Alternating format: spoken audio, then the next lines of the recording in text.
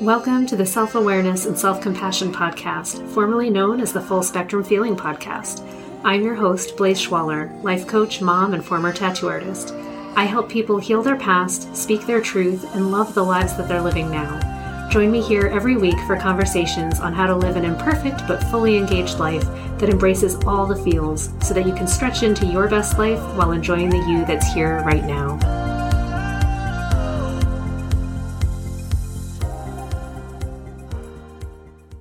Hey, it's Blaise.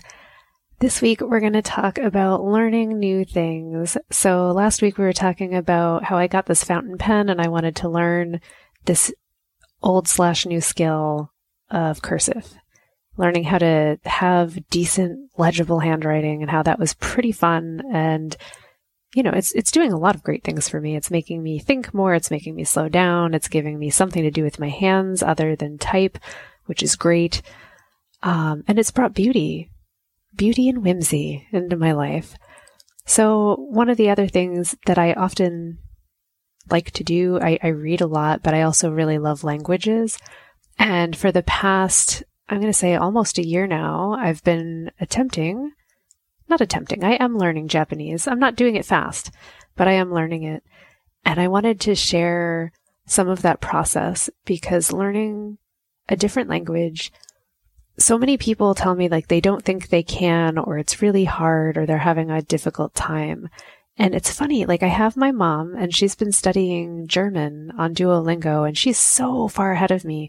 Like she's, I don't know, in like unit 5 or 6 or something, like she's fairly far along where you would think, yeah, you could have a conversation with it. And she still feels like the overwhelm, that it's hard, that it's gotten confusing when it has a sentence that's too complex. The grammar is tough. And I don't know if she's enjoying the process, but she still is dedicated to doing it. So cheers, Mom. That's amazing. And I'm proud of you. But I'm wondering why her experience of it seems to be so different from mine. So I've started to wonder about that. And I have several friends that are multilingual, different countries and places where they just learned more than one language from an early age. I know some people who have learned languages later on in life. I know the Duolingo surge has gone on, and I guess because I'm in it, I'm noticing that several of my friends have been using that particular app. And for Christmas, my dad was awesome and got me an italki gift certificate where you can actually book time with a native speaker or a teacher of the language that you're learning and have real life back and forth conversation in your chosen language to learn it. And that was hugely helpful, intimidating, but very helpful and fun. So here are some of the things that I do to make learning a new language, I guess, not automatic. I don't want to say automatic because it's just an automatic part of my day. And I do that with any kind of skill that I'm really wanting to master or I really have a goal for.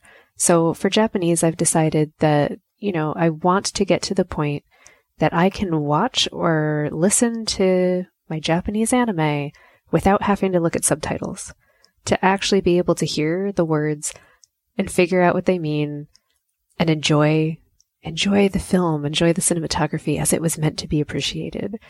And that is going to take me a long time because I'm a year in and I can't understand half of what's being said. I have such a limited vocabulary, but that's okay because I'm learning the concepts, I'm learning the culture, I'm learning how things get put together. I'm starting to be able, this is seriously a year in, I'm starting to hear sounds and little nuance in the way words are pronounced that I couldn't even hear a year ago or even a few months ago, where I'm like, oh, I see why it's spelled that way. I see what's happening there.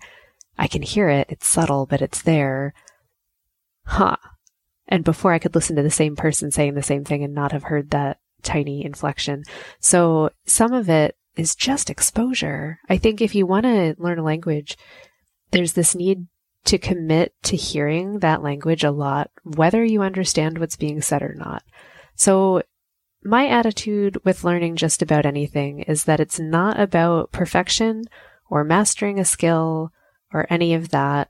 I'm doing it to just figure it out.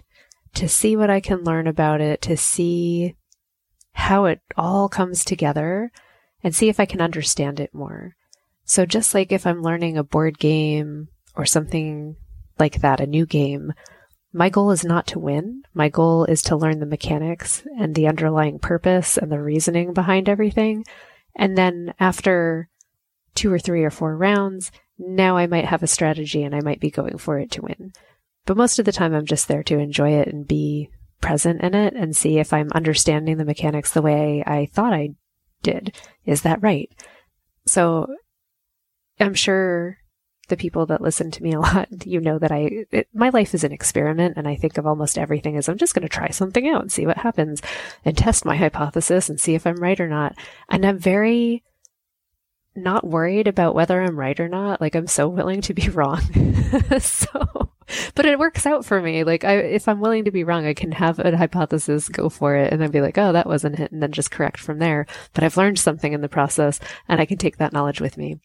So it's the same with board games as it is with languages, is that I go into it to listen, and I'm doing the Duolingo, and I'm trying to figure out what's going on, but then I'll pair that with listening to a TV show and having the subtitles on or not, and seeing what I can hear or seeing the way things are laid out. So one thing I'm noticing about Japanese versus English is our sentence structure is completely flipped generally.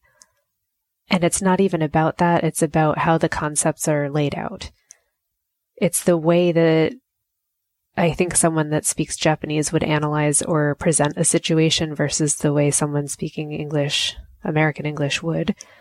And now that I know that, I can just look at it as I walk into a room and I want to talk about the room. So I would say, in this room, there's these chairs, there's this many of them. It is, like the verb is at the end, and I'm learning the new information is at the end. There's little particles, things that let you know what the word before it means. So is it about the place? Is it about the time? Is it about where something came from? Is it the person doing the thing? What's important has a lot to do with the little tiny word that goes after the word. And that's new. That's not how English does things. I love it. I love it. I'm learning a lot about, how cultures are made around languages, or languages are made around cultures, how English is so person-centered, I guess. Like, it's about the person making things happen, or the animal makes something happen and they do it in a place, and this is how it is. And I think my impression so far of Japanese is that things exist and stuff happens, and that's what you're discussing. And I'm assuming I haven't even gotten to the point where I could talk about feelings yet. Gosh, I can't wait. But that'll probably give me a heck more insight into that. There's also like family relationships, and learning how it's apparently very important that you know how people are related to each other. And is it an older sister, an older brother, a younger sister? Who is this? Who is that? We are almost referring to everybody older as a grandma or a grandpa, or at least it seems that way in the anime and stuff that I've watched and some of the shows that I've seen.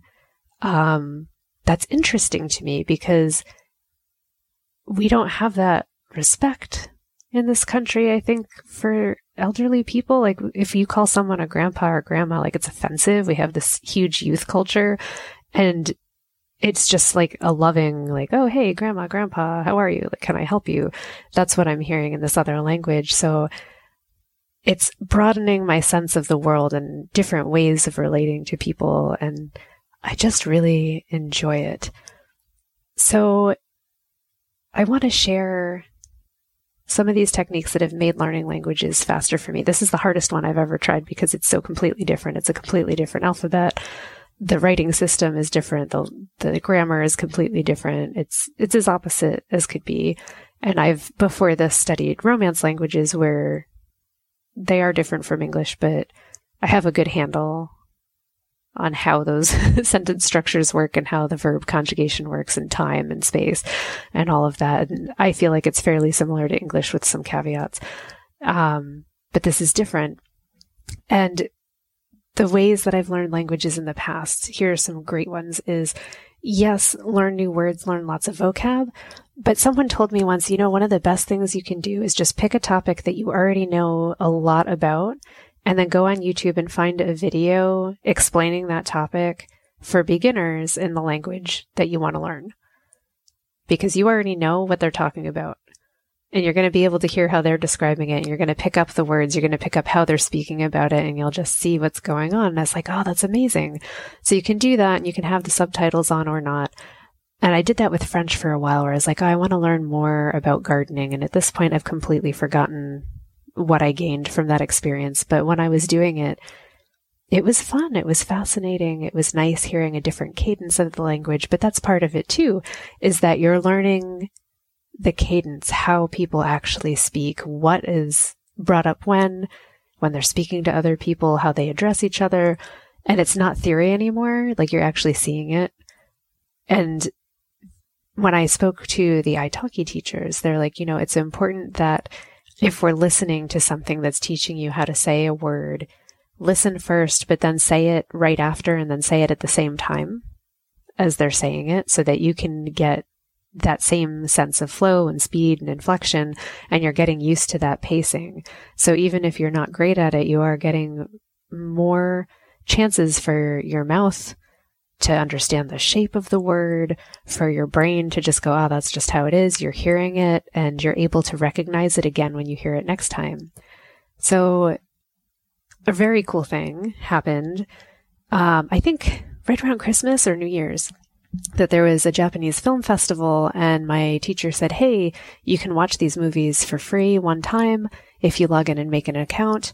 And I was able to watch, I think I watched 6 or 7 of the movies. And it took me 3 movies in to realize that I could put English subtitles on there. But for the first 3, I just watched and had no subtitles. And that made me have to pay attention and try to guess what was going on. So it was like, well, what if I was a little kid and I was trying to figure things out? Like you just go and stare at the TV and try to figure out what you think is happening. So I had some theories about what the movies were that I watched and what I think happened versus not.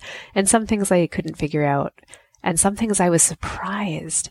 This is the cool thing. I was surprised at how much I actually could pick up. I could recognize when they were talking about a person or food. I actually watched a bunch about food because those were subjects that I was learning. I was like, oh, I know that they're talking about bread. They're talking about this. It seems that they're talking about joy. They're referring to each other. This is cool.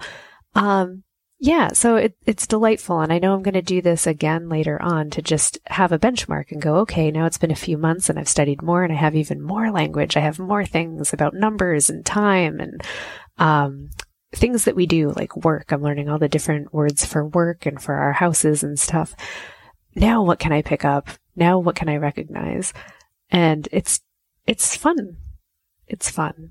So I think if you're trying to learn a new language and it's a struggle, piling in lots of fun things to do with that language rather than just making it like you're taking a test is a way to get it faster.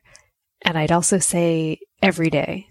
I have not had a day where I haven't used my mouth to make Japanese words and follow what I'm learning in Duolingo. I've downloaded different kanji apps and learning katakana and hiragana, and I'm learning how to recognize them and maybe even how to write them.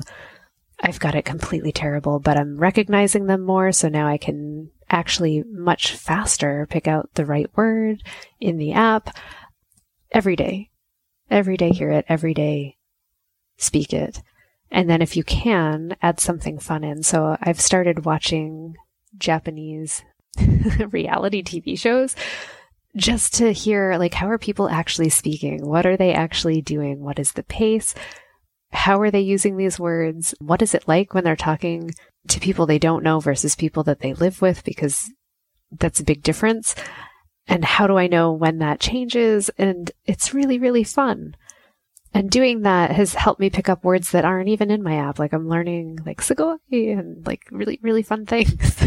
And my accent's terrible on this recording because I'm not immersed in it hearing it, but I get better and better the more I'm hearing it. Yeah. So I wanted to share that with you because I think it's important if you have something that you're really wanting to learn and progress with making it fun, I think, and making it a game is a huge key. And having the ability to do it on a regular basis, being able to see that you're actually getting better, being able to, honestly, like if you're learning something like a language, find someone who's good at it and have a conversation with them to find out what you're missing and ask a question.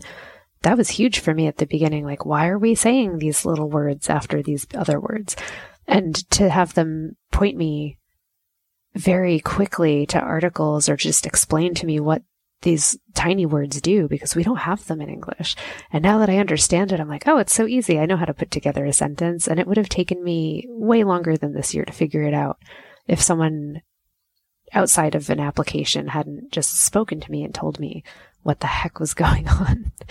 Oh, so I wish that you all have success at the hobbies or the interests that you're trying to learn, or that you're just, I don't know, interested in expanding on, that you find ways to make it not a punishment. I guess that's the thing. You don't want to punish yourself with things you want to learn, to make it kind of a joy or something that's just automatic. It's just something that you do. I have to say, getting on my app every day doesn't necessarily feel fun for me. I checked it off my list and I immersed a little bit and I corrected some things and I remembered and heard some of the words again. But what's making learning the language better is adding in, I also every few days will watch an hour of Japanese TV, and that lets me hear it and test it and see if I can recognize any of the words that I've learned in there and how they were used. And now it's become fun. And I'm also just observing culture. How fun. Have yourselves a marvelous week, my friends. Let me know if you're a language learner, if you're studying different languages, if you have tips for me. I find this stuff so fun, and I would love to hear your tips. All right. Have a great one, and I will see you next time. Thanks so much for joining me. If you enjoyed this podcast, please subscribe and share it with someone you love, and leave us a review. You can learn more and get some self-compassion tips and tricks by visiting coachwithblaze.com, where you can sign up to get my free booklet on overcoming anxiety, overwhelm, exhaustion, and burnout. I'm sending you so much appreciation and love, and I'll see you next time.